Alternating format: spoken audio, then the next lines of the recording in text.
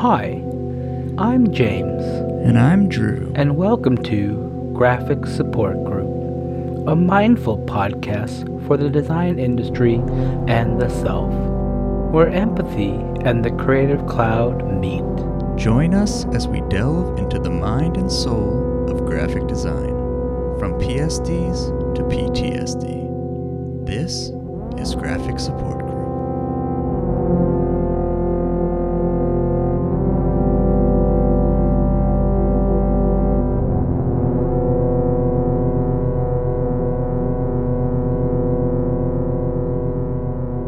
Hey everyone, it's James, And I'm Drew. and we're here for another awesome episode of Graphic Support Group. We're really excited to have our guest here today, Mindy Sue. We've kind of gone back and forth, and she's battled COVID, but now she's here to talk with us. So welcome, Mindy. Thanks so much for having me. Yes, I hope I'm fully recovered, now have my taste and smell back, but excited to talk to both of you. Yeah, thanks for coming on. We were very prepared like a month ago, and hopefully we are prepared a month later. This will we be we good. This is we just going to have be like group therapy. Yeah, exactly. We're gonna use we both James and I decided tonight we need some therapy. So Yeah, if you don't mind yeah, helping us help you, that yeah. kind of thing. Yeah, I mean, I'll do my best. So for our guest, Mindy Sue is a designer, researcher, and educator. She brings her diverse experience as an interactive designer to her very comprehensive research projects and conceptually driven works. She brings a high level of intelligence to all her projects, but also an accessibility to otherwise hard to access information that we think shows a great sense of generosity and preservation. So we're excited to talk to her today about her motivations and also staying focused on long term projects and staying the course. So yeah, we're super psyched. Yeah. We start off lately with a new recurring question, which is a great open-ended one, which is how has your attitude towards design been lately? Yeah, I tend to toggle with this. I feel like there are some days where I feel super optimistic about the work that we're all doing. I'm also an educator. I teach at Rutgers and at Yale. And these students are so critical and engaged. I think it definitely feeds back into the type of work that I'm doing and how I'm feeling about the state of the future. Um, Though oftentimes I toggle to the other side where it's quite frustrating that our discipline is very much tied to capital, and that especially with like social networks and online media, it's really pushed by virality. And this, I'm pretty shy online, so it's kind of a hard way to engage with our peers. It feels quite superficial. So I do go back and forth between those things. Yeah, that's actually been something that I've been thinking a lot lately, and we've kind of scratched at it with a few of our guests, but just like being stuck in that cycle of having to be constantly self-promoting, and like also now we're in a state where like the work is for that kind of promotion, Hmm. on many different levels, and I'm just finding that more and more problematic. Yeah, absolutely. I was talking to a friend the other day about how they received this architecture prompt and they just wanted to make sure the renders looked good on Instagram. Or Right. even like talking to Right. musicians, they want to make sure like the 8-second bridge is good for the Spotify algorithm. Right. So we're Right. basically changing the way we make work so it fits into this larger cycle. Right. Right. Yeah. And the distribution system is like obviously very tied to capital, which makes it even more kind of frightening in some level. Like, Yeah, absolutely. I also think Yeah. it's important to not make the distinction between like client work and self initiated work as one being capitalistic and one not, because I don't mhm. actually think it's that simple. I feel like a lot of these self initiated works, if they're funded through grants or nonprofits or individual donors, they often get their funding or also contribute to these larger tech or industrial projects. So Mm, it just feels like this entire state of production is very much tied to like late capitalism, as everyone's very aware of. right, Yeah, right. yeah. But actually, It's thanks for interesting. clarifying that. Actually, because like I think that misconception is very like just because the direct client is a nonprofit doesn't like purify it from like its source. Yeah, Hmm. absolutely. And even like the phrase nonprofit is so misleading because nonprofit means that their profits are not taxed. So it doesn't necessarily mean that the company itself is uh, more like egalitarian or ethical than something that is for profit. So I think everyone should read that byline or footer more carefully. It also just kind of speaks to like the idea that all work is sort of being funneled, like the work that you're doing for these nonprofits or for education purposes is also there to like kind of influence culture, which is also paid for by money. So like if you're, Absolutely.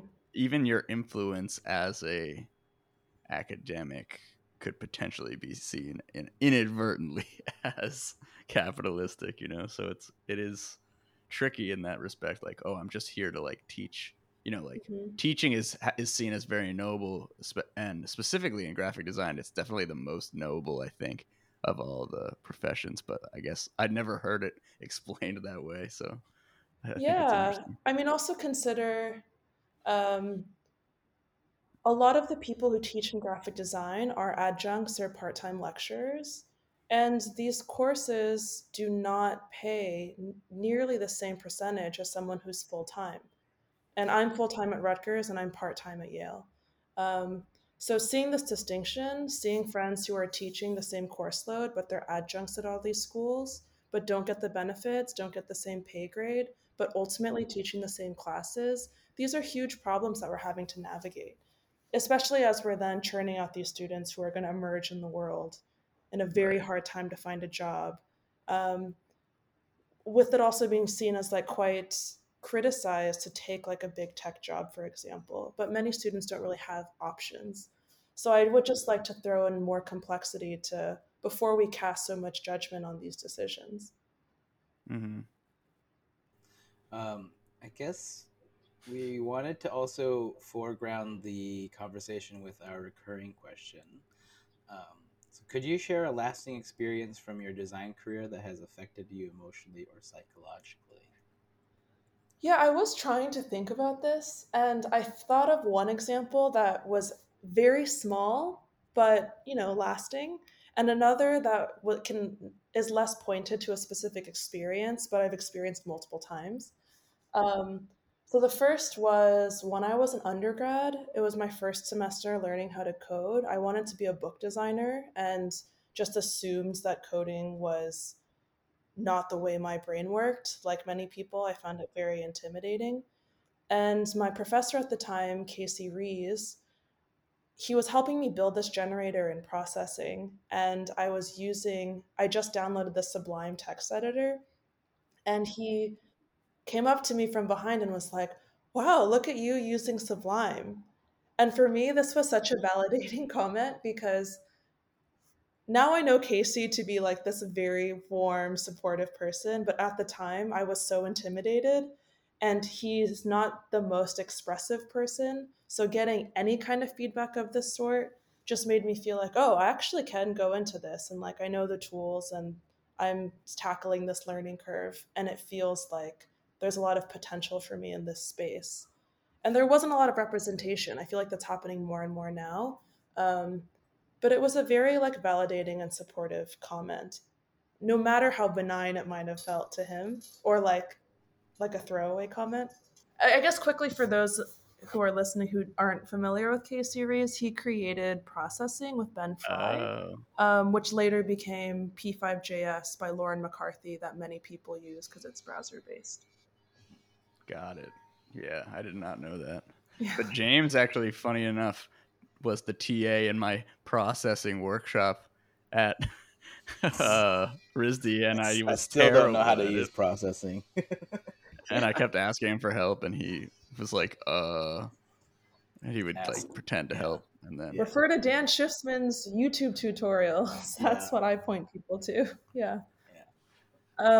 But the second one I thought of was right after undergrad. I was often in like more classical studio environments. I was at Moment in House. I was at 2x4.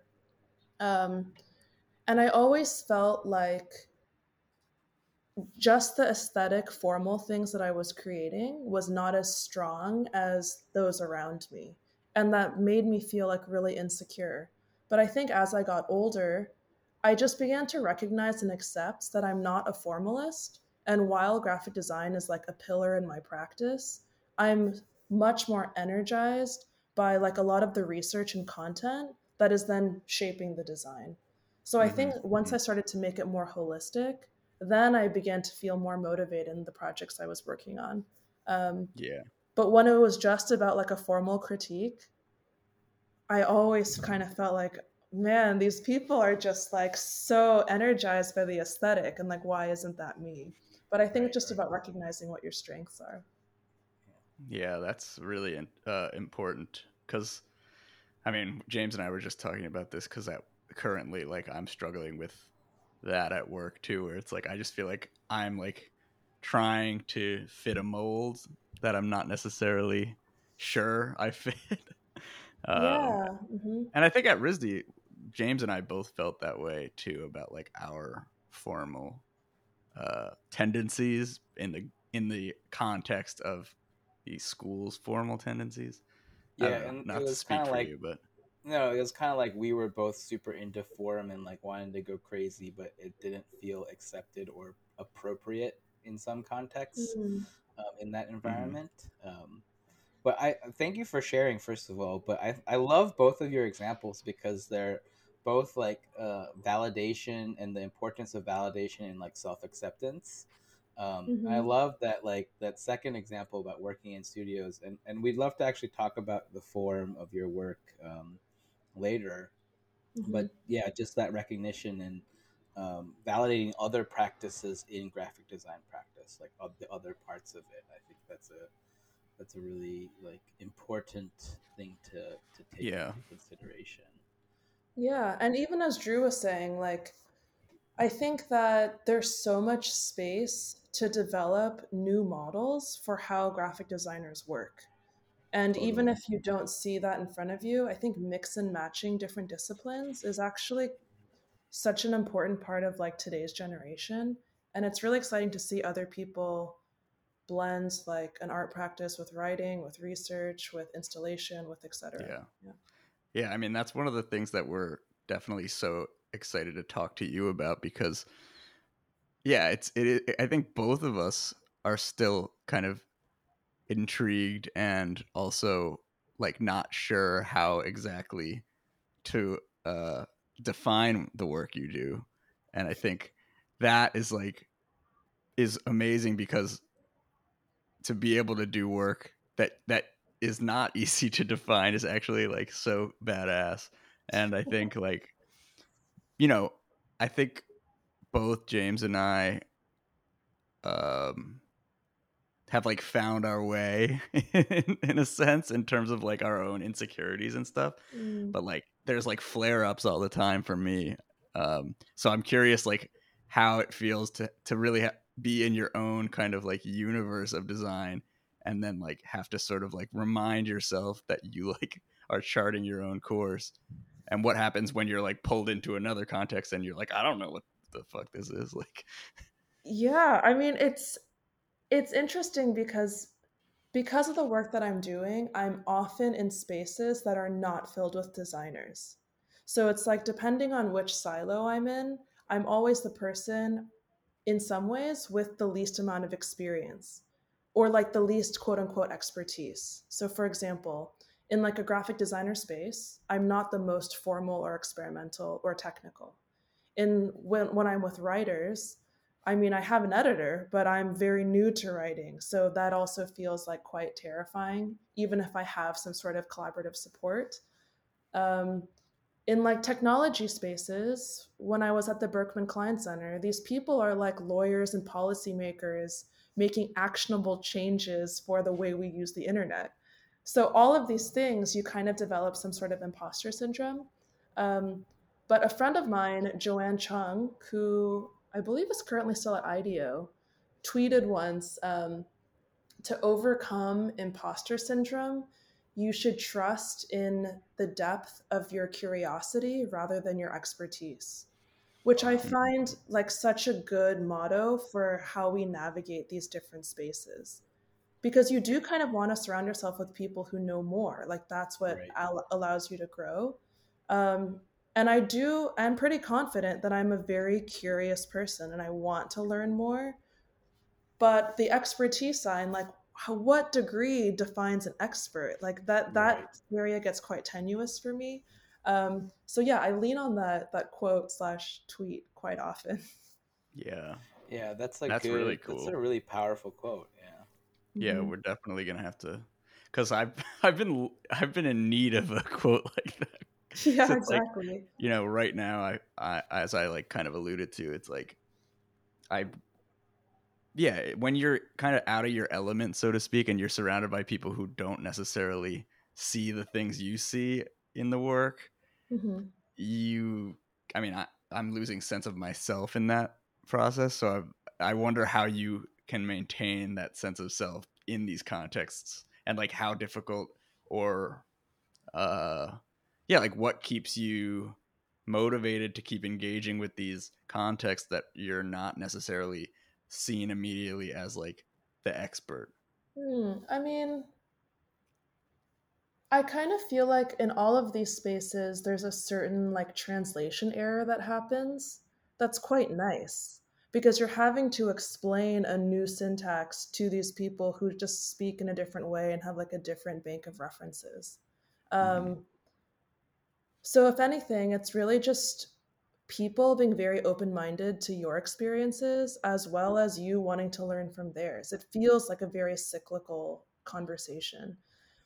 I also think that it's important to recognize that imposter syndrome oftentimes is a systemic problem. Like this is placed, the weight is placed on the individual. Someone's not working hard enough, someone's not doing enough. But in fact, a lot of these spaces haven't been very welcoming to a lot of different people from different demographics. Yeah. So we should actually be leaning on like how to build some sort of solidarity in these spaces, regardless of the background of expertise or demographic or et cetera. And just trying to figure out ways that we can try to have a fruitful conversation that leads to something that otherwise you couldn't have if there was just one homogenous group of people. Totally. That's a really important thing that we should all recognize, and that like, often I think like gets overlooked um, Hmm. because it's like on individual basis. Hmm. On a similar, not similar note, but like as we were describing, you have a very like broad practice and one that's like hard to define. But could you attempt to maybe describe your practice in like one or two sentences? Yeah, I mean, I struggle with this. Let's see. Let's see how good this comes out.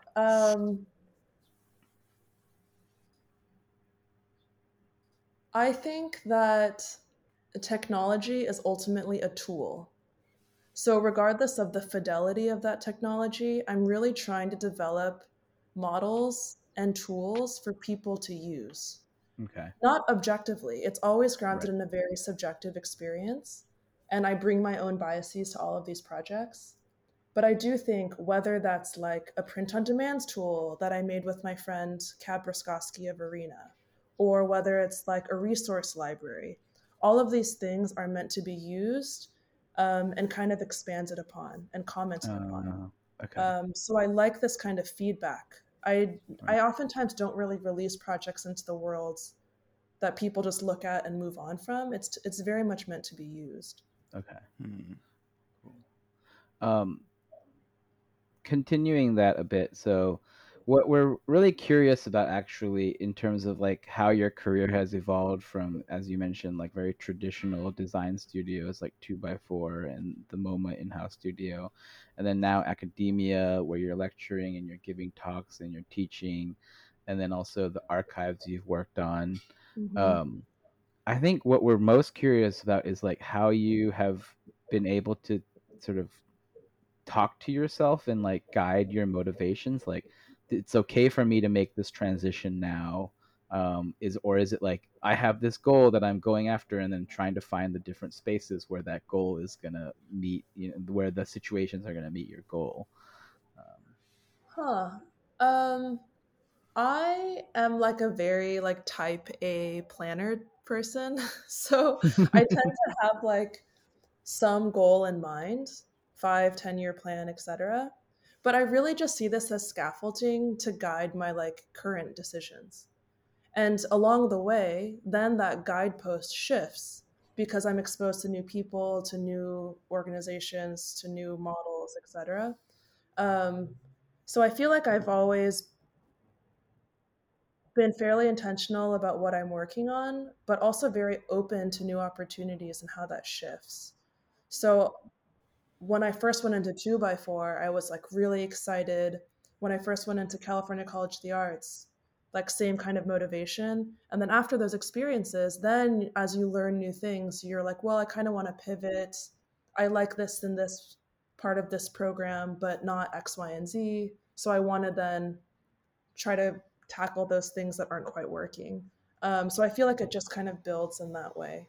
But now, as you're saying, I found myself in this world where I don't really see a lot of other models for Right, right. practices like mine, but I You've think that's become the okay. model. Yeah, I mean, it yeah. works for me. Yeah, yeah. But I'm curious to see what other people develop as well. Yeah. I'm actually also curious about those emotional ties to like what are maybe some emotional signals for you where it's like, oh, like it's time for me to move on, or like this situation is great and I'm getting energy from on this level, but like these on another level, like I'm not getting the nourishment that I need, so I need to change the situation. Hmm. Um, I think it comes down to boredom. I Mm, get like I need a lot of stimulation. So I have a hard time like working on one thing. I mean, I can't even say that because the cyber feminism index is like 3 years going at this point. Um, but typically, like I tend to work quickly and iteratively, and I like meeting new people and working on new projects. So I think for me, the sense of complacency has always filled me with like a sort of agitation. And that mm. for me is a good signal to move on to something else or to just change what I'm doing in some way. Hmm. Is it yeah, the word complacency for me is like so I hate using words that people use all the time, but like triggering Yeah, because it's I'm like sorry. no, I mean not in that not that's why I didn't want to use the word, but it's like a little intense. But like, this idea of complacency is so yeah, like the idea that you shouldn't feel like comfortable is Well, like this so weird. But I don't think that that's really what it means, but that's kind of how I was raised yeah, to yeah. Hmm. like ignore, like if you're feeling like calm and collected and like you don't need to like run to the next thing, then you're not doing something right, you know? Yeah, Uh yeah. I mean, I think this is a great point to clarify. I think there's a difference between like complacency and comfort. mhm. Like, I am a big comfort seeker, right? Like, I took a full time job for a reason. Like, I like Yeah. having a schedule, I like having financial stability, I like having a group of people that I'm working with often. Um, I think complacency comes in when you feel like you're not being challenged. And I Yeah. think you're definitely able to challenge and grow while feeling comfort. For Mm. me, complacency is when not only are you comfortable, you're also not learning anything. So I think that's the big distinction there.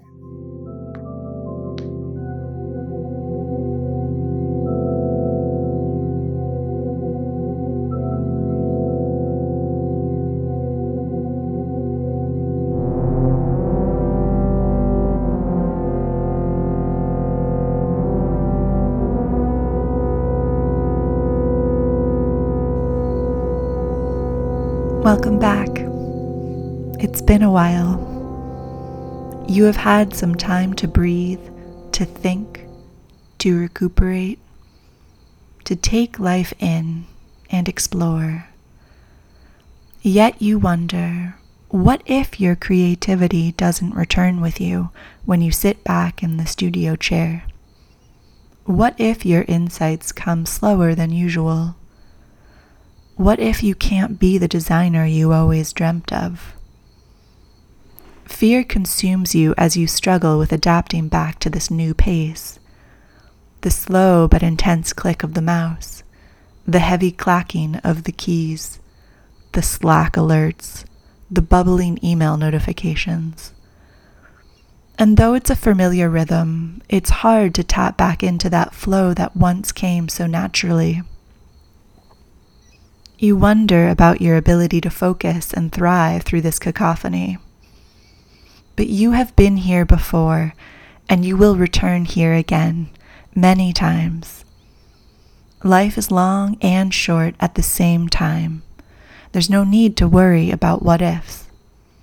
You have creativity within you, and your passion will discover new ideas that excite you if you let it. Take a look inside and at all the inspiration around you. Don't ask what if, ask what next.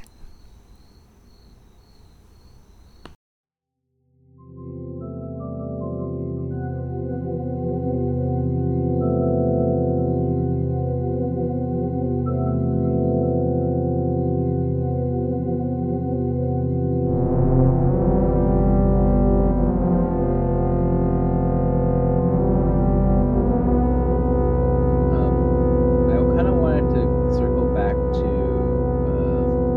your work with the Cyber Feminism Index. As you said, like you're someone who needs a lot of stimulation, but like that's been a project that's been long going.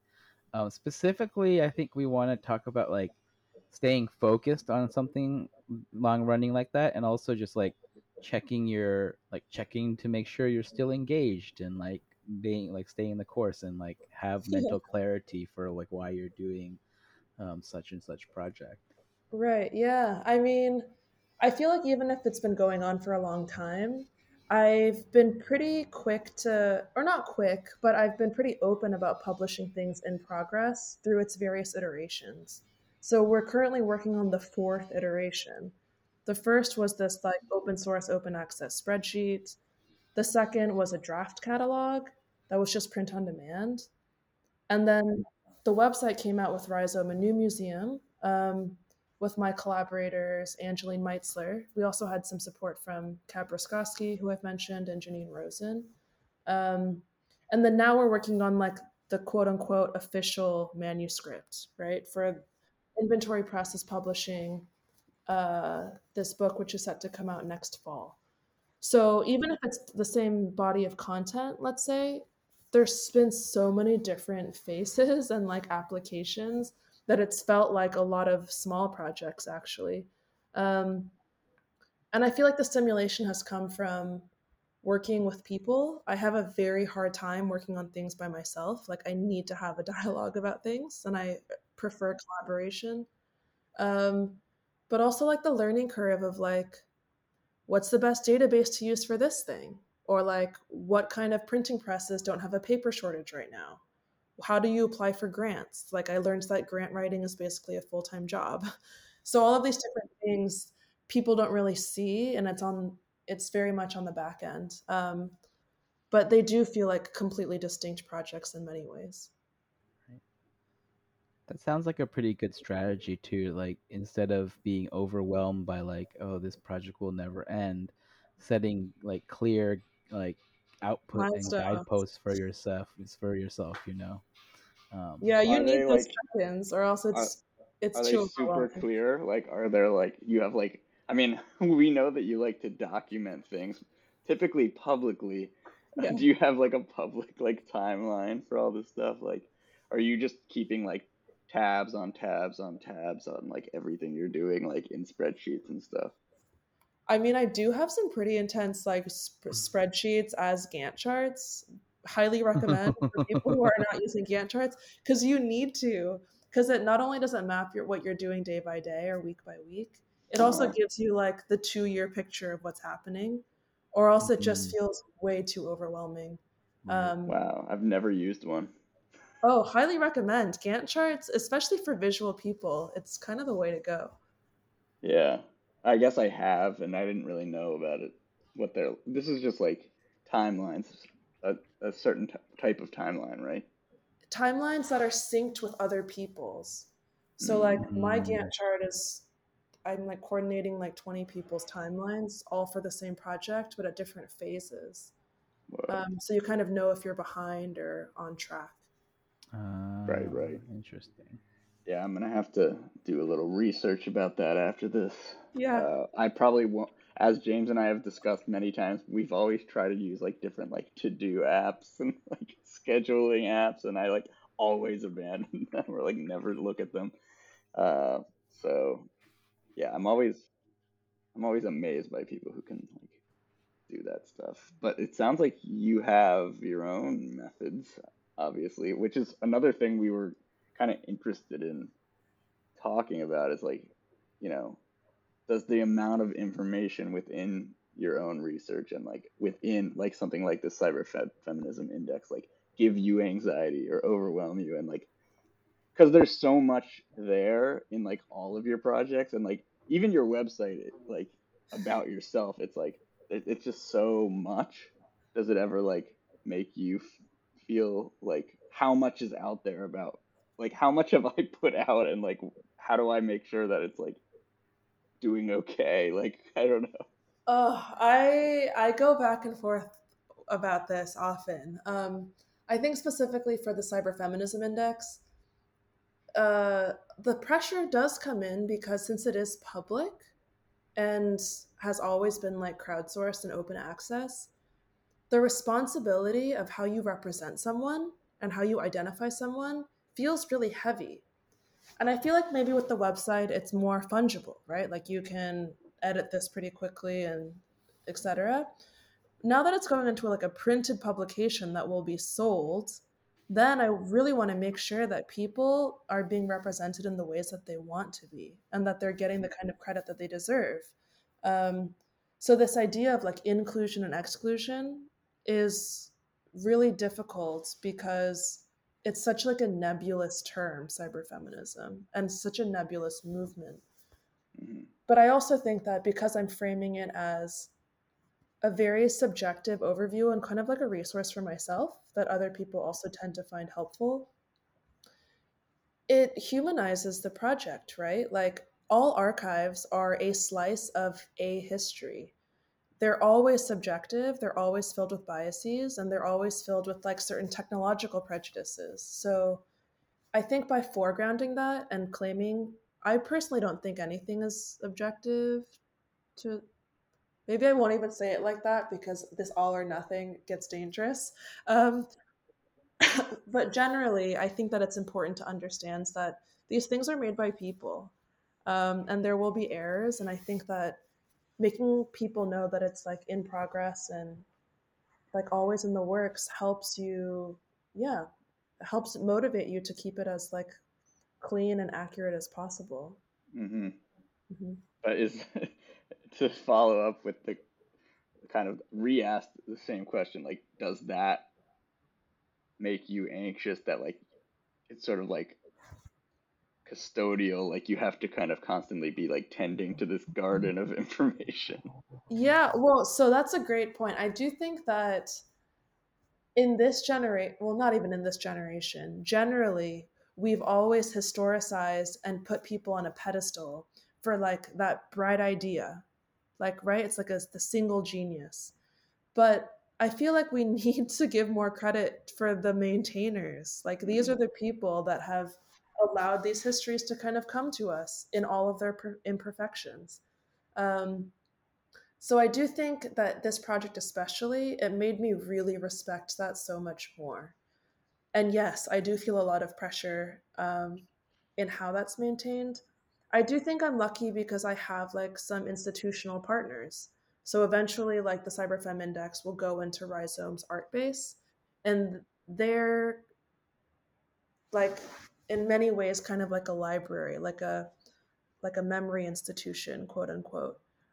So I feel like having that kind of support alleviates some of the pressure from like me having to. We have multiple people tending to this garden, so that helps, right? Yeah. Yeah, I mean, I keep, I want to ask these questions because I'm super interested in it. Like, not to put you on the spot, but like, you do kind of you kind of keep like sort of, what's the word? Like, minimizing your expertise. You know what I mean? Like, or saying like, I'm not an expert, or like, what I'm doing is not like Huh. really what it should be. Like, do you do that? Because I do that a lot too. Do you do that as a like sort of defense Huh. against criticism of it, or do you really like? I mean, I'm sure you definitely feel that Yeah. way too, but like, do you have you thought about that? Because I do it all the time. Like, well, I'm not a real designer. Like, I just make weird shit. Like, nobody can criticize, whatever. Like, Yeah, so now we're getting into like the psychoanalysis portion of the Yeah. podcast. Um, Let me think. Is it a defense mechanism? I don't know. I guess I always attributed it to like wanting to give people the respect they deserve for the expertises they do have. mhm, I do think, not to minimize my own efforts and labor, this is how new disciplines form, right? right, Like Um, interdisciplinary frameworks are born from like understanding the methods of different disciplines and trying to merge them. So I feel like I yeah, am doing that in my own way. Um, but perhaps because there's like no name attached to it, as we've also discussed, that's why I'm kind of using these like prefaces and disclaimers. yeah, yeah. I mean, I Yeah. think the disclaimers are super generous too. Like, I feel the same way you do in terms of like, not wanting to kind of take a label that I don't feel like adequately, like, to say that I'm like a pianist when I play like a few notes on a synthesizer every once in a while. You know what I mean? Like, Yeah, yeah, yeah. that's sort of like, or I don't consider myself a musician, even though I have like made music. So I Right. don't know.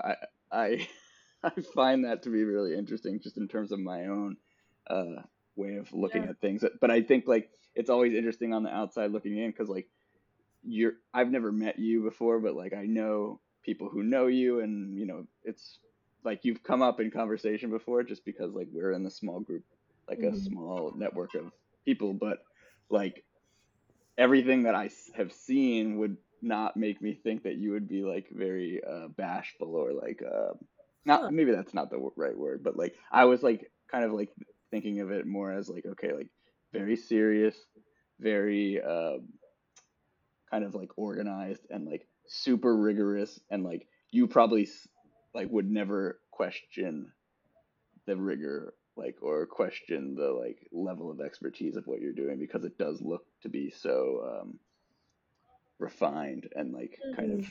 polished. So it is interesting to kind of see behind that a bit. Uh, yeah, I don't know, James. Maybe I'm going off on the tangent, but perhaps you can make sense of what I'm well, trying to no, ask. actually, I think what I want to get into in terms of this response and this question is like the thing that I observe is like self-effacingness or self or humility. Like these kinds of expressions of humility come from a lot of different sources. I know, Mhm. like I feel the same. Um, but I think Mindy, what was really interesting hearing you say about interdisciplinary work and like how new discipline gets formed. I think it sounded like there's a really interesting mix of like it takes a certain amount of bravery to like admit that like you're not an expert, but also Yeah, still engage with other experts. Um, Mm. but I think actually what I'm more curious about is that being in that position, like how do you sort of manage yourself in the that level of respect in relationships? Like I don't know, but I'm curious. Will you right, accept my right. curiosity? That kind of like dynamic. And um Yeah. Mm-hmm. I mean, so this kind of reminds, at the beginning of each class, we always have a group agreement. This is something I learned from the School for Poetic Computation. So a group agreement is basically like, rather than giving someone a code of conduct, as a group, you determine what the moral alignment of the entire class for the duration of the semester will be. And this Mm-hmm. is because value alignment is a misleading term because people, or sorry, ethics is a misleading term because people have a different definition of what's ethical. Mm-hmm. So I think in the same way, this like humility question or like wanting to engage with people from different fields, it's really this. It's just an alignment of like language and taxonomy. Hmm. Um, and trying to determine like I come from these spaces, you come from that, like what's the overlap and like how can we actually communicate effectively despite those things, or Hmm. rather like as a benefit of those things. I feel like this is where like those frictions I think are really good. Yeah. um, Yeah. and I guess I don't mean to sound bashful. Like I do when I'm working, I don't question my methods. Hmm. I only start to question this when people ask me about it. And then I'm When like, you're on a oh, podcast right. about emotions behind your Yeah, work. yeah, exactly. Why Uh, would you question anything during this podcast? yeah. And we're asking you very direct, blunt questions about No, I everything you're doing. appreciate it. It's good to think about. Yeah. I mean, yeah, like, and again, like, not like there's no intention to uh, like push you off balance. I'm like genuinely curious because I do, No, no, I no. feel like, the work is like very peerless and sort of like, kind of like going into a library or something like that, where it's just like, there's a lot of books here. Like, probably Yeah. not going to be able to read them all. Like, but Yeah. they're books. Like, Yeah. it's like that kind of like grand sort of stature, which I think is like really incredible to build. And then like it is interesting to talk to somebody who's like kind of down to earth and like low key about like this sort of massive uh, body of work. Hmm. Um, and I think like I don't know. I always go back to music. One O Tricks Point Never, like Dan. Yeah. He's a data archivist, and I always think that he was trained as a data archivist. I always think that that's really interesting because basically what he's doing is like taking data, like sound, and like fucking it up. So it's like Yeah. deconstructing like the archive of sound or whatever.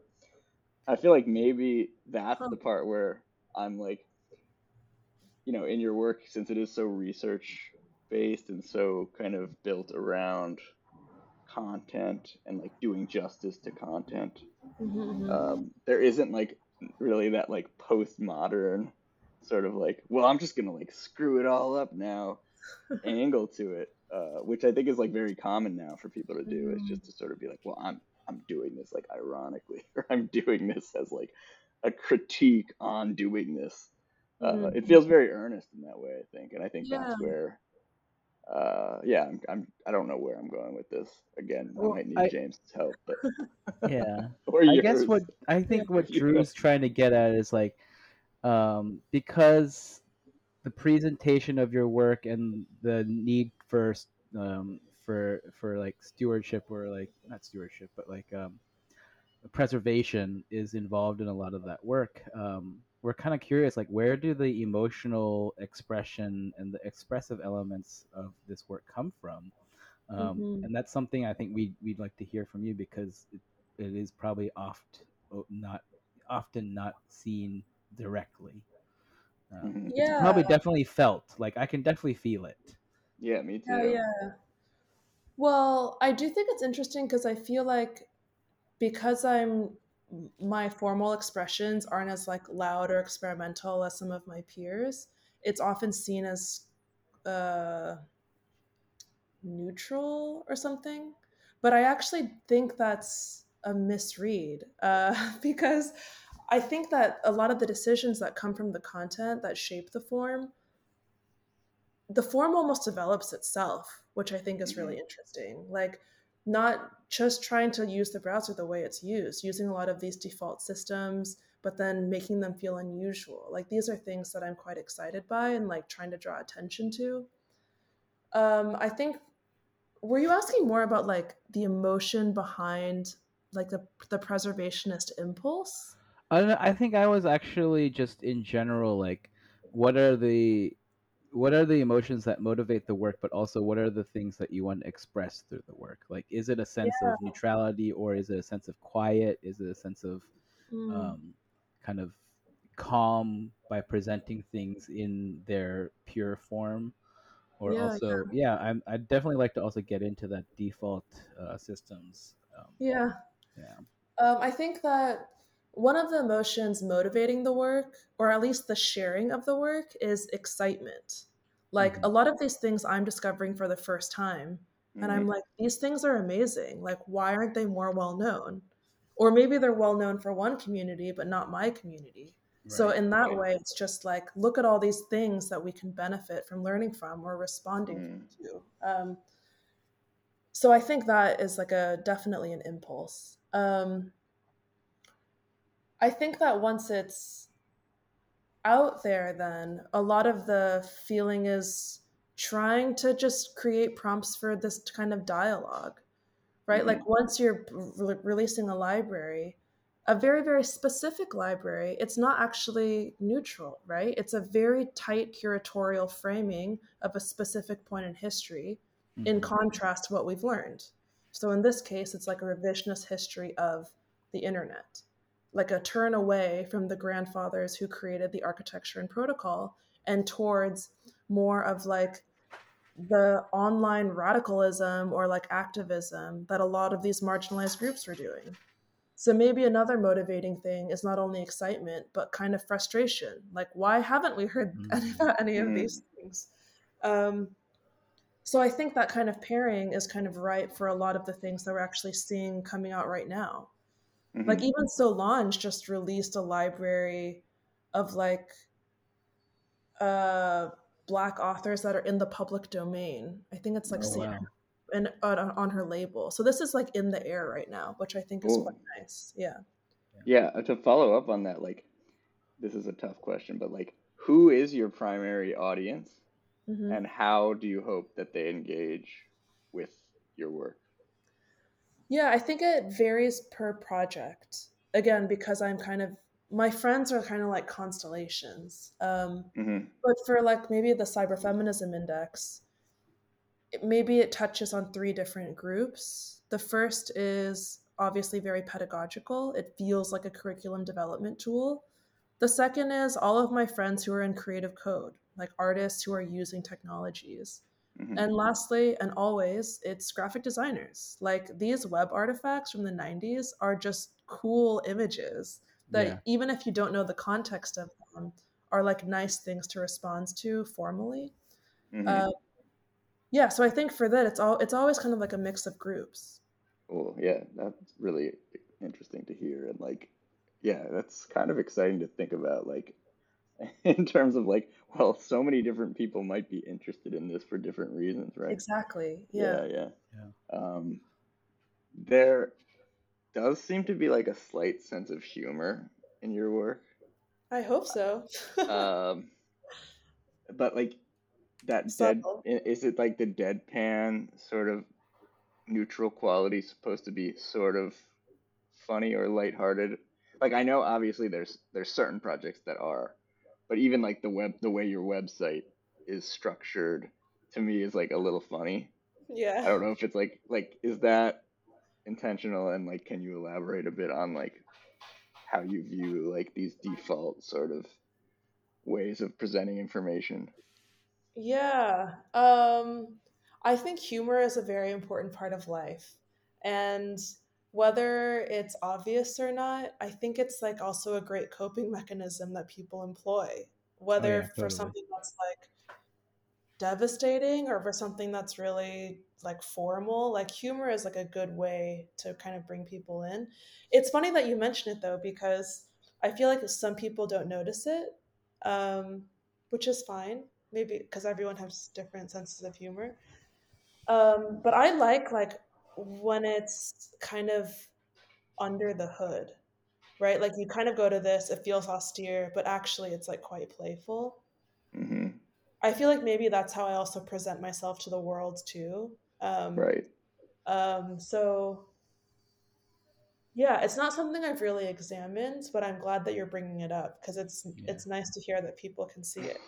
Well, yeah, that's kind of because I have always felt like, hmm, I use like a lot of analogies, but it's sort of like in the way that I think like Radiohead is funny. Like It's like the most like kind of James. intense stuff, but it's like it's still funny. Yeah, it's like you have to really understand a lot of things, I feel like, to get that there's humor in Yeah, it. yeah, yeah. And I'm not sure that I do understand those things, but I feel like I kind of see what's going on, you know? Yeah. Yeah. Um, I mean, going back to our earlier point, like I do not necessarily like irony. So I prefer this other kind of humor that feels more like self-referential or like self-aware. Like you're mhm, Yeah. almost poking fun at yourself or like the seriousness with which people perceive you. mhm. When in fact, like we're doing our best, but we're graphic designers, you know? Like I think this kind of distinction is important to recognize. Yeah. Yeah, I mean, I think that's really interesting. Like, I just wanted to hear you talk about it a bit, and I'm excited that you feel like it's not something people talk about a lot, because, like, yeah, Yeah. if there is anything else you want to say about it, like, you feel free, but, like, James, if you want to ask some other Well, questions. I think I mean there's definitely humor that I see, and there's also like a humor and kind of like, hey, like I'm using basic tools, like I'm using basic HTML, but I'm gonna do it in a way that is well crafted and um, Yeah. considered. And but at the end of the day, I'm still using Times New Roman in like my default, and my style sheet is like default fonts.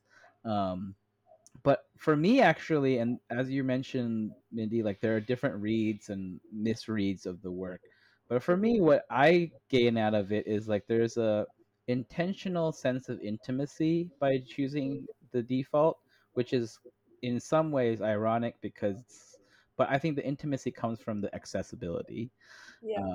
And then there's also a sense of like naivete in some ways, like I wouldn't Mm, go so far as purity because I think that's kind of putting it on a pedestal in some ways, but like kind of like preserving that like first HTML tutorial that you do. It's like cool, I can put something on a web page and it says hi Exactly. hello world and Yeah, yeah, like yeah. it's live. Like there's something about that like constant excitement from the first time you encounter these types of tools. Yeah. So I'm curious like how much of that is behind the motivation to use these default Mhm. systems.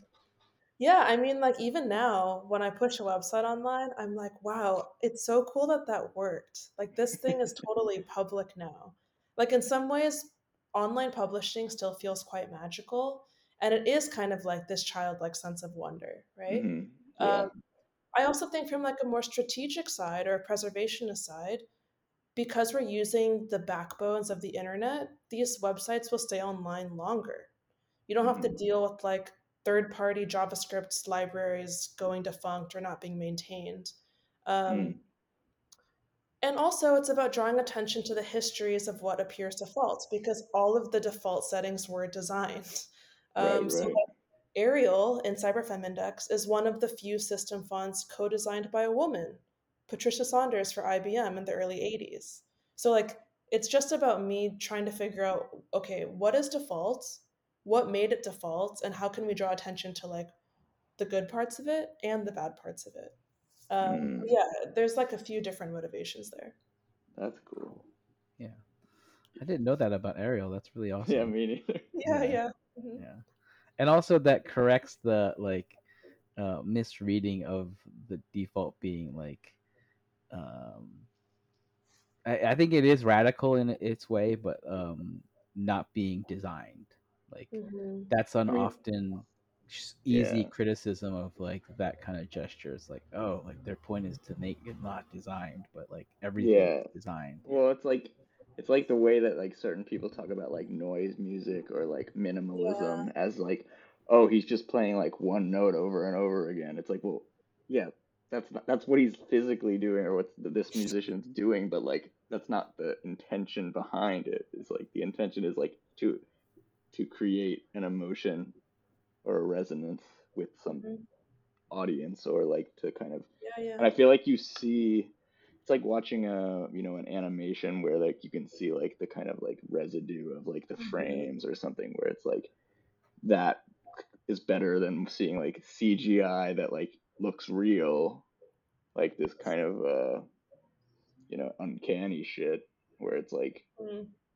so I don't care how that was made really because it's just like not interesting to me anymore. Yeah, Like, I mean, it's really just about context, yeah. right? Like when things happen in different periods and responding to different things, they even if it's the exact same thing, it changes.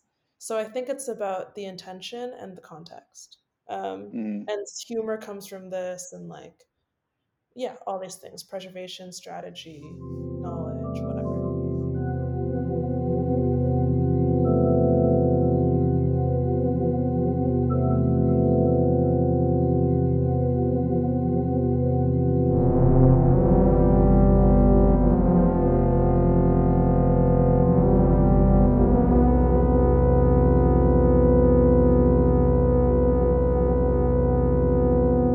Need support now? We love hearing from the design community. Call us at 202 507 9158. Please share your story with us after the tone. We'll do our best to respond on our podcast. Please leave a name or alias, design role, and location. Thank you for your call.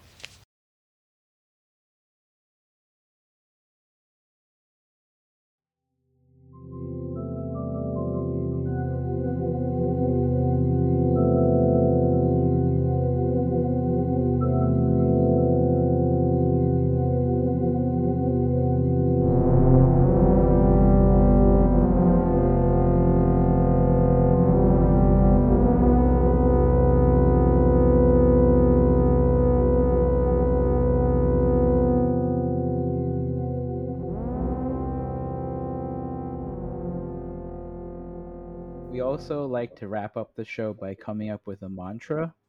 And Whoa. um, I think I have one that's really simple, but I think poignant to the conversation, and it's just stay excited. Um, Yeah, you know, that's a great one. yeah, Absolutely. Yeah, that's good.